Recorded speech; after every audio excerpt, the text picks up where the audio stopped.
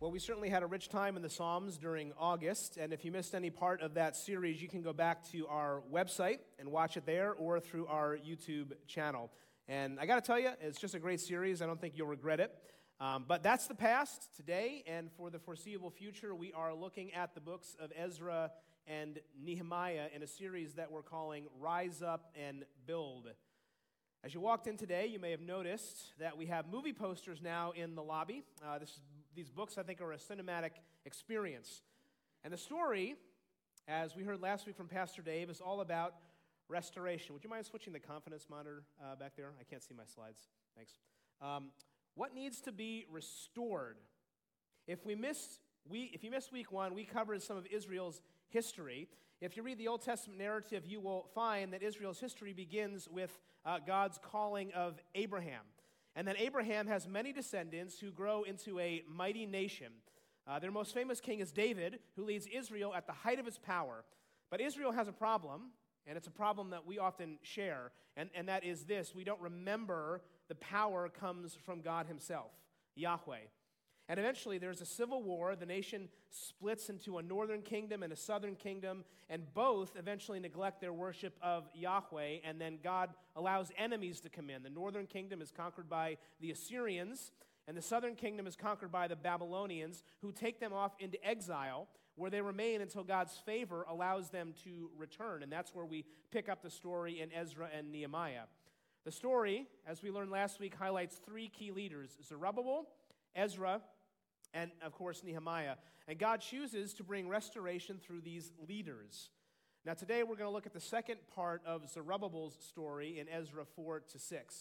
But what I want you to see at the beginning here is that each leader answers the call of God while in exile. And I think that's something that many of us can relate to, because today it may feel like the Christian church, to some extent, culturally speaking, is in exile. Author Rod Dreher penned a well-known book back in 2017 entitled The Benedict Option.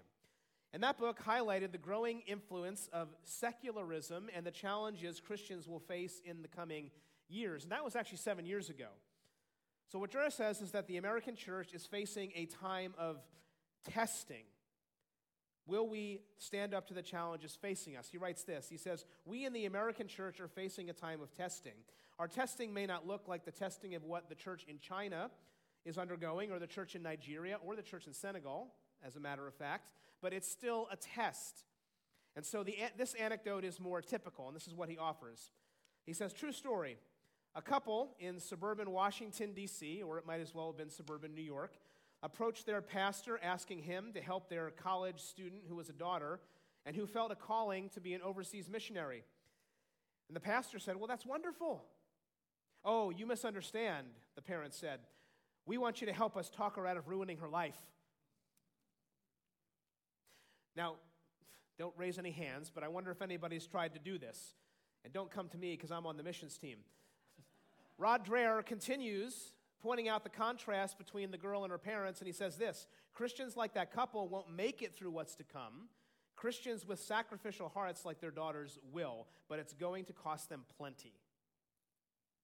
Now, how would you respond if your daughter or your son came to you and said they're planning on being a missionary? And I don't want you to miss what Rod Dreher is saying here. He's saying this young woman felt a calling to bring the gospel, to build the kingdom overseas, and her parent wanted the pastor to talk her out of it. If God calls you, you must answer. And what we need today are people with courageous and sacrificial hearts who are building God's kingdom overseas, yes, but also in our backyard. And notice what he says prophetically here, I think. He says Christians with sacrificial hearts will make it through what's to come, but it's going to cost us. Are you ready? Are you willing to give it all for Jesus and his kingdom? Ask yourself, are you willing to lose your job? Are you willing for your finances to be affected? Are you willing for the need to move your child to a different school? Are you willing to lose some friends and influence? It's going to look different for each of us. How will we respond? Now, in Matthew chapter 6, in the middle of his Sermon on the Mount, Jesus, I think, offers a kind of response here, and he teaches us to pray. And it's significant what he includes in the Lord's Prayer. How should we pray every day. In fact, I'm going to put the Lord's Prayer on the screen right here. It's in Matthew chapter 6, verse 9 to 13. And I'd like us all to recite it together. So let's do that on the count of three. 1, 2, 3. Our Father in heaven, hallowed be your name. Your kingdom come, your will be done, on earth as it is in heaven. Give us today our daily bread. Forgive us our debts as we forgive our debtors. And lead us not into temptation, but deliver us from the evil one. So let's break that down. Our Father in heaven, hallowed be your name. He starts with God's glory, right? That's our telos, that's our purpose, right? Second, your kingdom come, your will be done on earth as it is in heaven. Building his kingdom is our mission. Following Jesus is not about just getting to heaven. It's about bringing the values of heaven to earth. Give us today our daily bread. God will provide. Can we say that together? God will provide. And if following Jesus is going to cost you, we need to pray this part of the Lord's Prayer more. Forgive us our debts as we forgive our debtors. No matter what happens, we need to be people who forgive. And then lead us not into temptation, but deliver us from the evil one. Because when we follow Jesus, and if it gets hard, there's going to be a temptation to give up and give in. There's an evil adversary who's out to get us. We have to resist him. Because following Jesus, friends, answering his call today requires brave, sacrificial hearts. There will be resistance, but we can't give up. Do you think that people tried to talk Zerubbabel and Ezra and Nehemiah out of answering their call to restore the temple and the city? I imagine there was plenty of people who said, "You're crazy, don't do it." But praise God, these men resisted and said, "No, the walls of the city are broken, the temple is gone, we need to rebuild them so a fresh work of God can come." Now, we may not be called to build a structure for God, but we are called to build his kingdom. And while our society seems to be breaking down in so many ways, it's time for Christians to build the kingdom. If you're a Christian, every one of us has a calling. Every one of us has a unique calling and a unique sphere of influence that God can use. In fact, last week, Pastor Dave mentioned that Zerubbabel's name means planted in Babylon. He was put there for a time and for a reason. It was even right there in his name. And the truth is that each of us were planted somewhere. Where are you planted? Right? Think about your neighborhood and your school and your work or even your church. Each of us is planted there for a reason. But here's what I want you to see today. Where you are planted is a clue to where you are called. Because it's not enough just to be planted. You have to answer the call. Where is God calling you? If you want help figuring that out, I'll offer one more shout out for our calling workshop that we're offering on October the 14th. You can register now, go to our website, let us know that you're coming. We would love to have you. Because where God plants you, he calls you. And when you start answering God's call, you start attempting great things for God. But resistance is going to come, and that's the tension. It's hard. There's going to be pushback, right? Where have you encountered resistance? That's why you need the calling. It could be from anywhere. It could be the lunchroom at work. It could be a mother's gathering. It could be the classroom at school. And when certain topics start to come up, worldviews are exposed. And if you start sharing the gospel, if you start standing up for what the Bible says, if you start attempting to make a difference in the culture outside the church walls, people may not like it. Why? Well, it's really an issue of worship. People don't want to worship and submit their lives to Jesus. They want to live for themselves, ultimately. I mean, if you consider some of the major cultural issues of the day, at the roots of issues like sexuality or materialism or freedom and control, it's all about wanting to live for ourselves. It's all about wanting to be our own God. And if you threaten people's self-sovereignty, there will be a pushback. The question for us, church, is how will we handle the resistance? Will we give up or will we rise up? There's a great scene in the movie Rocky Balboa where Rocky's talking to his son about what it takes to stay in the ring, to stay in the fight. And here's what he says. He says, "It's not about how hard you can hit." Sometimes we think that's what you have to do. It's about how hard you can get hit and keep moving forward. And friends, that's what Ezra chapter 4 to 6 is all about. Zerubbabel and his followers want to rebuild the temple so that the true God can be praised and worshiped. That's their calling. But in this section, they start to encounter serious resistance, and they were asking the same question. Should we give up? Should we move forward? Yes, we're planted and called. How do we rise up and build God's kingdom despite the opposition? So for the rest of our time, what I want to do is speak with you about overcoming opposition as we build God's kingdom. Because when we choose not just to be planted, but to answer the call, resistance will follow. The narrative in Ezra 4-6 offers a clear 3-step process to overcoming opposition, and I'll just voice it this way. You have to face the adversary, that's chapter 4. You got to seek prophetic insight, that's chapter 5, and then you have to rest in the king's favor, that's chapter 6. So before we dive into that, let's pray this morning. Heavenly Father, I come before you. I thank you for my friends who are here today.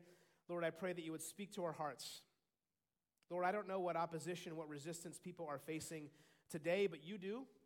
You know, Lord, and you are greater than it. And so I just pray that you would come and meet us where we are and let us leave this place trusting more in you, giving you more glory with our lives. We ask that in Jesus' name. Amen. Amen. All right, so overcoming resistance requires that we face the adversary. You don't run away. So let's pick up the story in Ezra chapter 4, verse 1. It says this: Now when the adversaries of Judah and Benjamin heard that the returned exiles were building a temple to the Lord, the God of Israel, they approached Zerubbabel.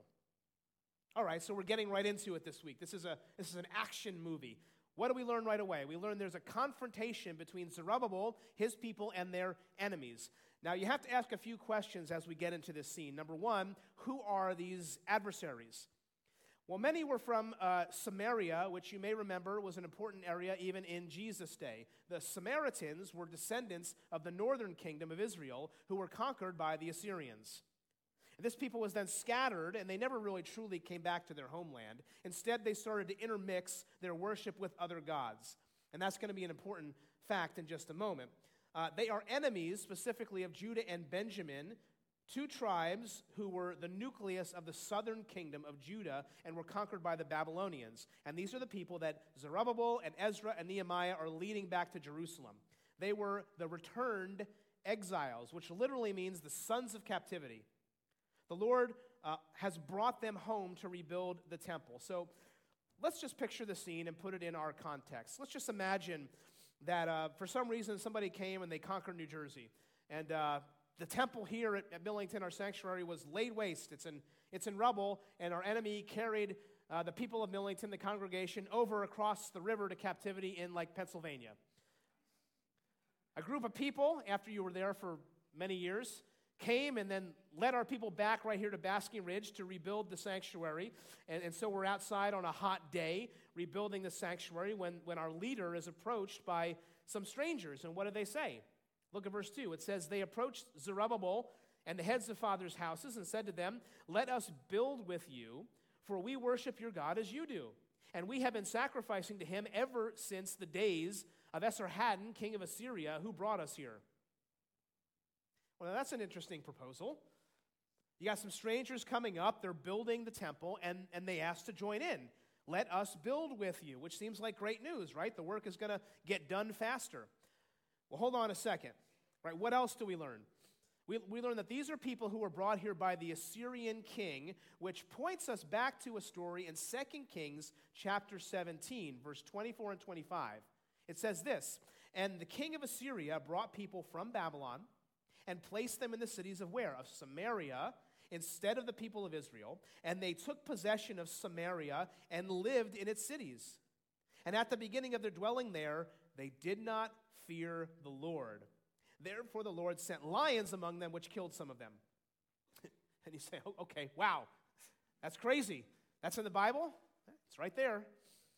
So this provides some background for the people who approached Zerubbabel with their request, because basically what happened is they were forced to live in this depopulated area of Samaria, and it's clear that they did not fear the Lord, which biblically that's code word for they really didn't follow God. So there was judgment. And then when the Assyrian king heard about this, what his answer to do was to send an Israelite priest to teach all these people the law. And the result was then a mixture of religions. 2 Kings 17:34 says this: So they feared the Lord, but they also served their own gods. They learned some things about God, but they still held on to other gods. And I go through all that to show you that just because they came up and said they worshiped Yahweh does not mean they truly did. And that's a salient point in today's world, because just because somebody claims to be a Christian, it does not mean they actually are. I mean, again, what do these adversaries say? They said, we worship your God as you do, but you ask, did you really? So if somebody comes up to you today and says, I'm also a Christian, I worship God as you do, you should ask them, well, what is a Christian? And you'll know by their answers if they truly understand the gospel. Because we live in a pluralistic age, and many people are willing to accept parts of many different religions, but then call it Christianity.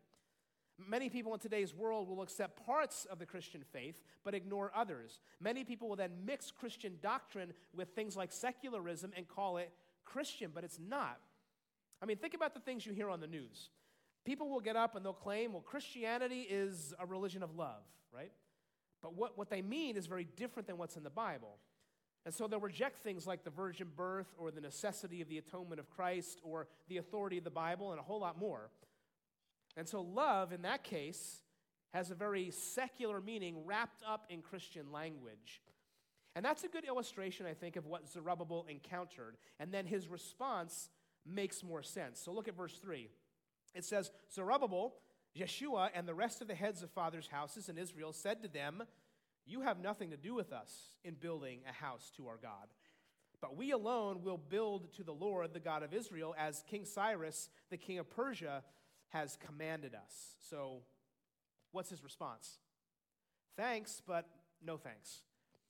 Which again, to our modern ears, sounds a bit harsh, right? Isn't the church supposed to be inclusive? And I suspect there's a lot more going on here, right? Let me offer another modern equivalent. Let's just say that there was a Muslim imam from our area that came up to us and wanted to partner on a community event. Well, I think as long as that was neutral and offered community benefit, that would be okay. But if they asked to have a joint interfaith worship service, well, that's a different story, right? Because we don't believe we worship the same God. And I think the same principle is happening here in Ezra 4. Because what Zerubbabel and the leaders are saying is this: we will not allow false beliefs and false worship into our covenant community. We are building this temple so that the true God alone will be worshiped. And by doing this, what they were doing was standing up for the truth and fulfilling God's call for them. What was God's call? It was to rebuild the temple. Nothing else matters. And that then leads to some consequences. So at the beginning of the message, I said this: when you attempt great things for God, resistance will come. And especially when you push back against cultural narratives that are not from God, people are going to resist. And Zerubbabel's response to these adversaries in verse 3 actually sets up years of resistance to rebuilding the temple of God. Look at verse 4 and 5. It says this: then the people of the land discouraged the people of Judah and made them afraid to build, and bribed counselors against them to frustrate their purpose all the days of Cyrus, king of Persia, even until the reign of Darius, king of Persia. Now take that in for a moment, because this response started a period of opposition which lasted until the reign of King Darius, which actually was 40 years later. So these verses refer to a campaign of harassment by the local people against the people of God for decades. And if you notice that word discouraged, actually the Hebrew word has a multi-layered meaning. It can refer to sneers or people giving the Jews dirty looks in public. It can also refer to intimidation and threats. It was so powerful that the whole people of Judah were afraid to build the temple for 40 years. So let me ask you a question. Are you afraid to build God's kingdom? Or we might fear losing our job. We might fear isolation from friends or family members. You might fear public shaming. But most of us are not literally building a temple for God, a physical structure, but as New Testament followers of Jesus, we are called to boldly share the gospel message, to live ethically according to biblical values, to defend truth, to speak with kindness and respect, to pursue justice for the outcast. And if we do that, there's often consequences. What did Jesus teach us to pray? He said, your kingdom come, your will be done on earth as it is in heaven. So is there anything happening in our society that would make us afraid to build God's kingdom? As Rod Dreher said at the beginning, Christians are learning that building God's kingdom may cost us something. The question is, will we give up, or will we throw in the towel, or will we move forward in faith despite the consequences? Now, the rest of Ezra chapter 4 actually doesn't occur in chronological order. It outlines a letter that was written by some of the adversaries of God's people to Artaxerxes, king of Persia, which likely happened a little later, not at the beginning of Zerubbabel's time. Most commentators think the reason the author adds this letter to the section is that its details show how immense the persecution was. Because again, for decades, the enemies of God kept the temple from being built. And in the letter, we see that they cast a narrative that the Jews should not be allowed to rebuild the temple and the city, because throughout history, this city, the city beyond the river, Jerusalem, has been a rebellious city. It's a threat to the king's power. And so the king orders that the city not be rebuilt. Again, it's an issue of worship. The king wants all the glory. Now, if you fast forward to New Testament times, to the Roman Empire, Christians there were also seen as a threat to the emperor. And why was that? That was because of worship. They did not worship him as Lord. Caesar wanted to be Lord, but the Christians said, Jesus is Lord. And again, in our modern day, as I mentioned earlier, the reason people resist the Christian faith in many ways is because we want to be our own lords. We want to rule our life. But when you become a Christian, when you give your life to Christ, we surrender our self-sovereignty, which we never had to begin with. The gospel is a threat to perceived power, so people resist it. In Ezra chapter 4, it finishes with a reminder that our adversaries will go to great lengths to thwart the building of God's kingdom. So skip down to verse 23 of chapter 4. It says this: Then when the copy of King Artaxerxes' letter was read, they went in haste to the Jews at Jerusalem, and by force and power made them cease. Then the work of the house of God that is in Jerusalem stopped, and it ceased until the second year of the reign of Darius, king of Persia. So as we're going to see in a moment, Darius is very favorable to the Jews, but for decades before he comes, the adversaries prevented the completion of this temple. So I'll ask again, are you afraid to build God's kingdom? And what adversaries are stopping you? And are they coming with force and power? A lot of people think that verse refers to the actual second breaking of the walls and the burning of the gate that Nehemiah talks about in chapter 2, chapter 1. Are people attempting to silence you for preaching the gospel? Now, before I leave this section, I'd like to outline 3 forms of adversaries that you may encounter, and we just saw them in the text. But I also want to offer a couple suggestions on how to face them. First, specific people can be our adversaries. So Ezra 4:1, we read about people, specific people who come to Zerubbabel. And then later we read about specific people who are attempting to influence the king. And right now you might be picturing specific people in your life keeping you from doing what God has called you to do. But I want to offer an important caveat here. There is an enemy behind those people. In fact, we did a whole series this summer on spiritual warfare where if you read chapter 6 of Ephesians, Paul tells us our battle is not against flesh and blood. Our battle is against the spiritual forces of darkness in the heavenly realms who are influencing these people. How do you face them?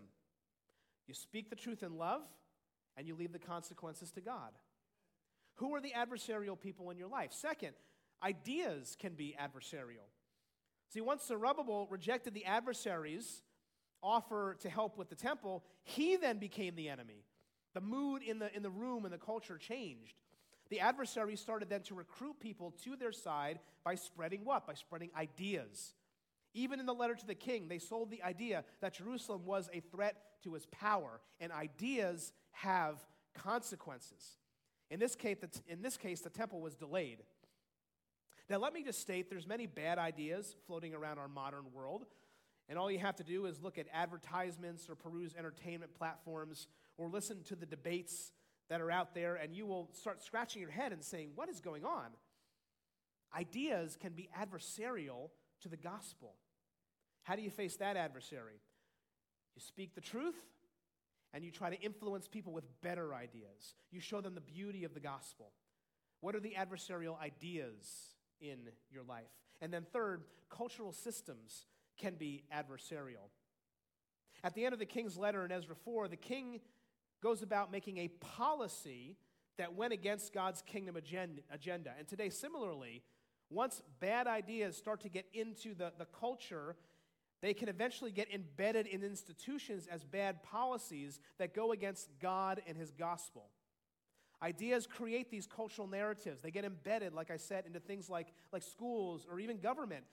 And you may right now be experiencing policies that are adversarial to your faith. How do you face them? You speak the truth and you advocate for change. Why? Because everybody was made to worship God. And when God's kingdom is built, everybody flourishes. What adversaries are you facing? Zerubbabel and his people faced great opposition to their calling to build the temple. They faced their adversaries, and there were consequences. So then how do you move forward? That's the question. Well, secondly, you need to seek prophetic insight. Seek prophetic insight. This is Ezra 5. When we encounter adversarial resistance to the gospel, we are often wondering, what do we do next? Right? How long-suffering can we be? And ultimately, this resistance will expose what we believe about God and His power. It's then that we need prophetic insight. Now, the word prophet is used a number of different ways in the Bible. When I say prophetic insight, what I mean is the ability to see beyond the lies, beyond the bad ideas, beyond the destructive narratives of this world. It's the ability to see God for who He is and follow Him in faith. And when God provides prophets in the Old Testament, that's what they do. They expose the lies we believe and call us to repentance. They speak a word from God which points the way forward. Or put another way, prophetic insights, number one, expose our sin, and number two, confirm our calling. Prophetic insights expose our sin, and they confirm our calling. And in the midst of this destructive season of resistance in Ezra, God sends two prophets. So skip down to Ezra chapter 5, verse 1. It says this, "Now the prophets Haggai and Zechariah, the son of Iddo, prophesied to the Jews who were in Judah and Jerusalem in the name of the God of Israel who was over them." Now, how many of you have actually read the books of Haggai and Zechariah? How many of you have studied the books of Haggai and Zechariah? I don't see a whole lot of hands, right? Thank you in the back there. You teach that, right? Let those 5th and 6th graders know. That's right. I don't see a lot of memes on the internet from Haggai and Zechariah. I see a lot from Psalms and Philippians, but very little from the minor prophets. We like to skip over them. Well, this week you should go back and you should read Haggai and Zechariah because now you can know a little bit about the context to which they were speaking. They come to God's people at the end of this season of testing, and they revive God's people for God's mission. They come on the scene around 520 BC, just as Darius is taking the throne, and these prophets have some very different approaches. Right? Haggai is the plain speaker who tells it like it is. Haggai is the person who's not going to mince words. He's going to see right through you and call you to repentance. Some of us have a Haggai in our lives right now. Others of us, we like to be the Haggai. In fact, that might be a t-shirt. I'm the Haggai. This prophet exposes those blind spots that are keeping Israel from pursuing God's call on their lives. So picture this. It's been decades since God's people stopped building the temple. 40 years. 40 years. They've given into fear and intimidation. And Haggai comes on the scene, and we read this in his book. It says, "In the 2nd year of Darius the king, in the 6th month of the 1st day of the month, the word of the Lord came by the hand of Haggai to the prophet, to Zerubbabel." All right, so there we are. We're back in Ezra. "Thus says the Lord of hosts, these people say the time has not yet come to rebuild the house of the Lord." Right, so now Darius is on the throne, Haggai's on the scene, and what's the first thing he says? He says, these people are making excuses. He says, these people are saying it's okay to delay God's call in their lives. And so he confronts them. Skip down to verse 4. He says, it's time for you yourselves to dwell in your paneled houses, which means they're really expensive. While this house, the temple, lies in ruins. Now, therefore, thus says the Lord of hosts, consider your ways. You have sown much and harvested little. You eat, but you never have enough. You drink, but you never have your fill. You clothe yourselves, but no one is warm. And he who earns wages does so to put them into a bag with holes. Ouch. But do you see what Haggai's saying here? He's saying, you people keep telling me it's not time to build the temple, which God called you to do. And yet, you spend all your time and all your money on expensive houses for yourselves. You overeat. You drink too much. You buy a lot of clothes. You have shopping sprees at the market. You spend so much money on yourselves and nothing is left over. And the indictment is this: you have sown much and you have nothing to harvest. What's there to show for your efforts? Now, in the first movement, I asked, are you afraid to build God's kingdom? The second movement here is about Haggai giving us prophetic insight, because maybe the reason we don't build God's kingdom, maybe the reason we don't answer God's call is because we are too comfortable. Material comfort keeps us from answering the call. You're planted and called, he says.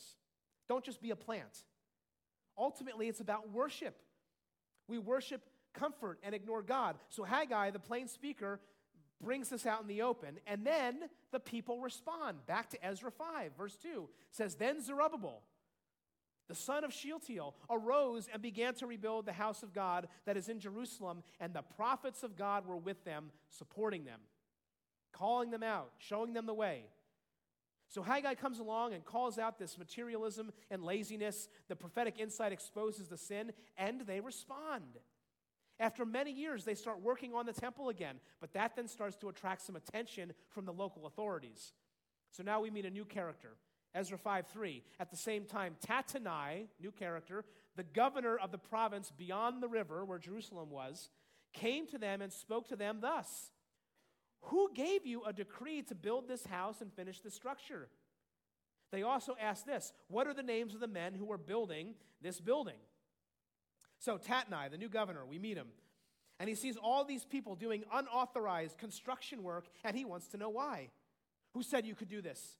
I want the names of everybody on this work site. I want to make sure they have the right clearance, the right papers. And that line of questioning starts to intimidate Zerubbabel, and I imagine he might be considering another pause in the project.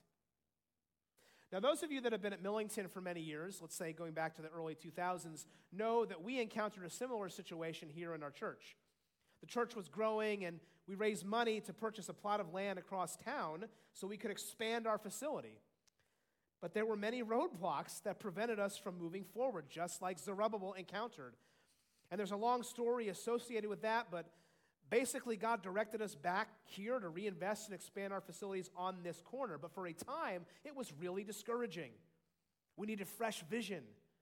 And that's where Zechariah comes in. Zechariah the prophet. He's the vision caster.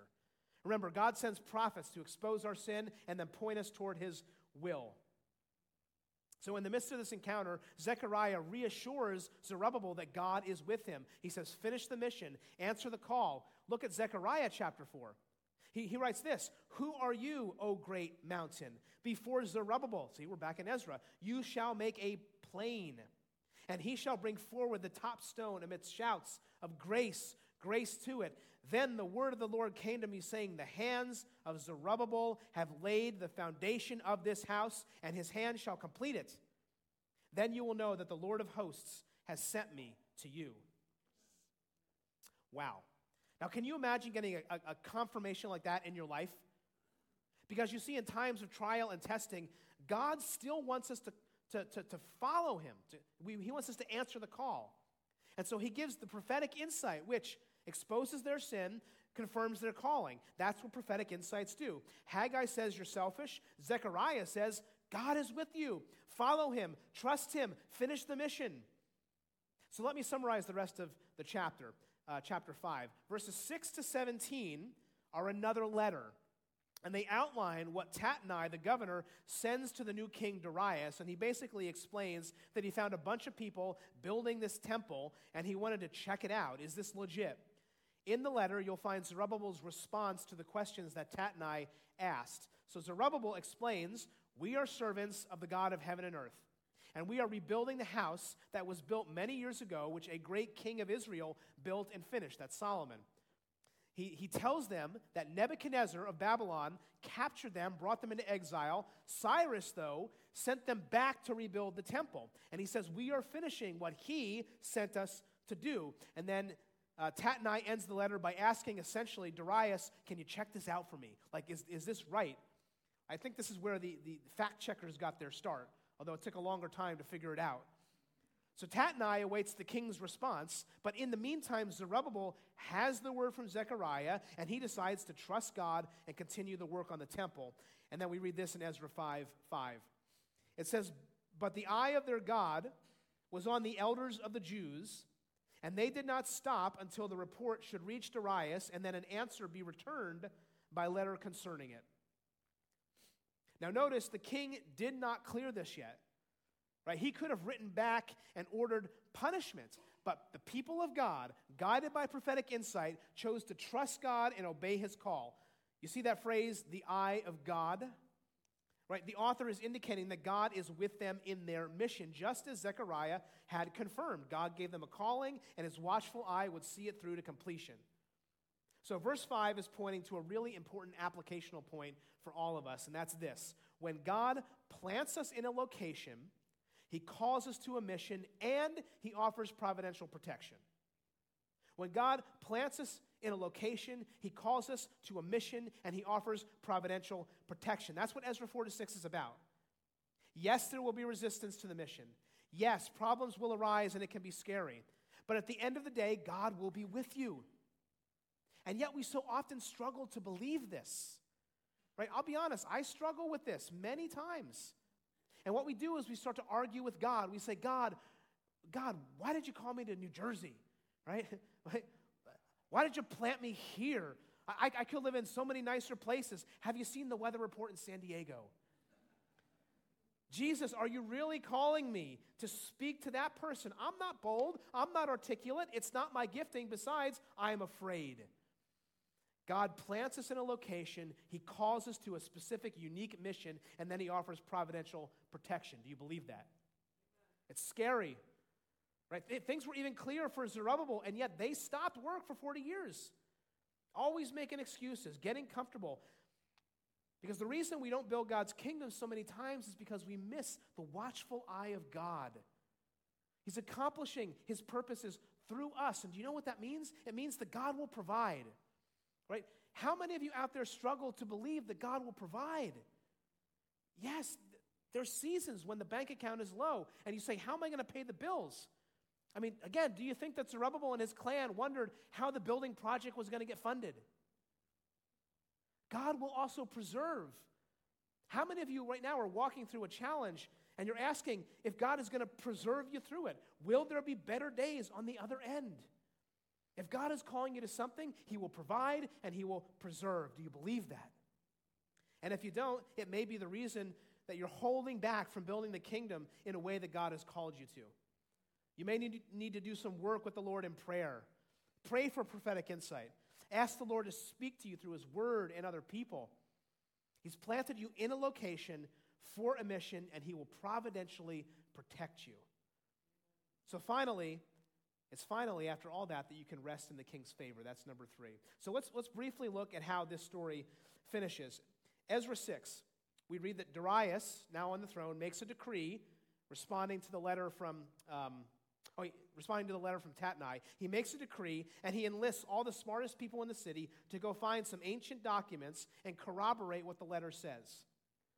King Cyrus, he finds out, did tell them to build the temple, and he gives specific instructions. It's all true, so the work can resume. And so Darius begins his response to the governor like this. Ezra 6:6, he says, "Now therefore, Tatnai, governor of the province beyond the river, keep away. Let the work of this house of God alone. Let the governor of the Jews and the elders of the Jews rebuild this house of God on its site." Now that's a pretty definitive response. Hands off. Keep away. Let them complete the work. Talk about God's providence. Zerubbabel kept working without this word from the king, but God protected his people for their work. Not only that, check this out, Darius continues. He makes other provisions. Look at verse 8. He says, "Moreover, the cost is to be paid to these men in full and without delay from the royal revenue." You say, what? Say, thank you. Somebody out there said, what? Huh? Talk about God's provision. How many times have you asked, how am I going to pay for that? You don't think the Jews asked that? Again, if God is calling you, he will provide. He will move the heart of people, and the finances will come. And Darius goes even further. He says whatever they need for burnt offerings, bulls and rams and sheep and wheat, salt, wine, oil, Give them that also, so they can offer sacrifices, so they can worship their God. What a king! See, Darius isn't just letting them build the temple, he's actively advocating for it. He's putting the full power of his government behind it, and only God can do that. Do you see how God works, church? King Cyrus lets the Jews return. Then they encounter resistance, but God preserves them for 40 years until the favor of this new king rests on them again, until God's protection comes in full force. And then look at verse 11. Darius says this. He says, also, all you people out there, I make a decree that if anybody alters this edict, what I have said, a beam is going to get pulled from his house, and he shall be impaled on it, and his house shall be made a dunghill. Wow, that's graphic. But do you see how far he's willing to go here? He says, if anybody disturbs the work of God, there's going to be consequences. The king is offering protection, because when God calls you, he protects, he provides, he preserves. Look at the result, verse 14. They finished building by decree of the God of Israel and by decree of Cyrus and Darius and Artaxerxes, king of Persia. And this house was finished on the 3rd day of the month of Adar in the 6th year of the reign of Darius the king. The temple was finished. Amen. Church, God plants us in a location. He calls us to a specific, unique mission, and then he offers providential protection. So as we close and the worship team comes on stage, I want to reflect on this just both personally and as a church. Because I believe God has given each of us a specific individual calling. He's planted you for a purpose. He has placed Millington Baptist Church on this corner for a mission. The question is, will we answer the call to God's mission? Now, to do that, you have to trust him. And so I'm going to ask 3 questions, and they're going to be on the screen, just based on what we discussed, and I want you to ask yourself each question. The first one is this: where have you seen God's protection? Right, both personally and as a church. What trials has God brought you through?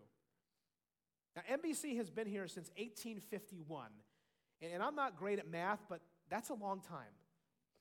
God has protected his church for many years, and he is still using us. And even if the cultural forces come, he wants us to be faithful to the call. And the same thing is true in your personal life. Second, how have you experienced God's provision? Right, there have been seasons of financial drought, probably, personally, and as a church, and yet God always manages to provide. Maybe not in how we think, but when he calls us to, he's going to provide the resources, whether that's financial or leadership or friendship or encouragement, whatever. And then third, where can you trust him for preservation? Because some of us right now, we may be getting ready to throw in the towel. We say the suffering is too great. We've been going through this really hard season. Do you trust that God is preserving you for a purpose? The reason we don't build God's kingdom so many times is we don't believe that God will protect, provide, or preserve. And so we start to look back at our own abilities. But God wants us to lift our eyes up to him and realize that he is bigger than any trial or opposition. And the way we overcome opposition is by fixating our eyes on the slaughtered Lamb of God who defeated sin and hell and Satan and death on the cross. He is the one worthy of trust. And so the temple is completed, and Zerubbabel and his people come together and they have a worship service. They celebrate the Passover. They remember who God is and how he saved them so many years ago. And we read this in Ezra 6:20. So they slaughtered the Passover lamb for all the returned exiles. They slaughtered the Passover lamb for all the returned exiles. And friends, it's here that the story points to something bigger. But the story of Ezra and Nehemiah is about God, by his grace, saving and restoring exiled people. It's the story of the Exodus. God saves his people in exile. And don't miss this, it's also the Christian story. Because everybody in this room, or you're watching at home or you're listening later on, you were once in exile if you're a Christian. You were once far from God. But then he sent his son, Jesus Christ, to be the true and better Passover lamb. And if you don't know Jesus Christ, you are in exile. But the good news of the gospel is that you can come home. You can be adopted into the family of God because of the blood of the Lamb. On the cross, Jesus paid our penalty, absorbed the wrath of God against sin, secured our salvation. We didn't deserve it, but he did it by his mercy. He is the fulfillment of all the prophecies. And one day he will come back, and the dwelling place of God will be with his people. The true temple will be here. In Revelation 5, John tells us everybody's going to be gathered around singing the same song. Worthy is the Lamb who was slain to receive power and wealth and wisdom and might and honor and glory and blessing. And all we can do is sing with joy like God's people did in Ezra 6. Church, the Passover lamb was slain for you. Will your life sing with joy? Because of Jesus, you are protected from wrath. Because of Jesus, all the riches of heaven have been provided for you. And if you know Jesus, he will preserve you to the end. Now, live with joy as you rise up and build his kingdom in the city where he has both planted and called you. Will you do that? I pray that you will. Amen. Let's pray this morning. Heavenly Father, we come before you and we're humbled by your word, by the narrative we hear here in Ezra. But we're also reminded that that's history, Lord, and that you have come and you have intervened in history, that you have chosen a people for yourself. And if we know you through your son, Jesus, you are walking with us right now, Lord God. If you don't know Jesus, he's calling you. He's saying, come home. Come to the cross. The Passover lamb was slaughtered for you. And if you give your life to him, if you surrender, man, you're part of the family. Lord, would you guide us? Would you show us? Would you help us to know that you provide, you protect, and you preserve for your glory. In Jesus' name.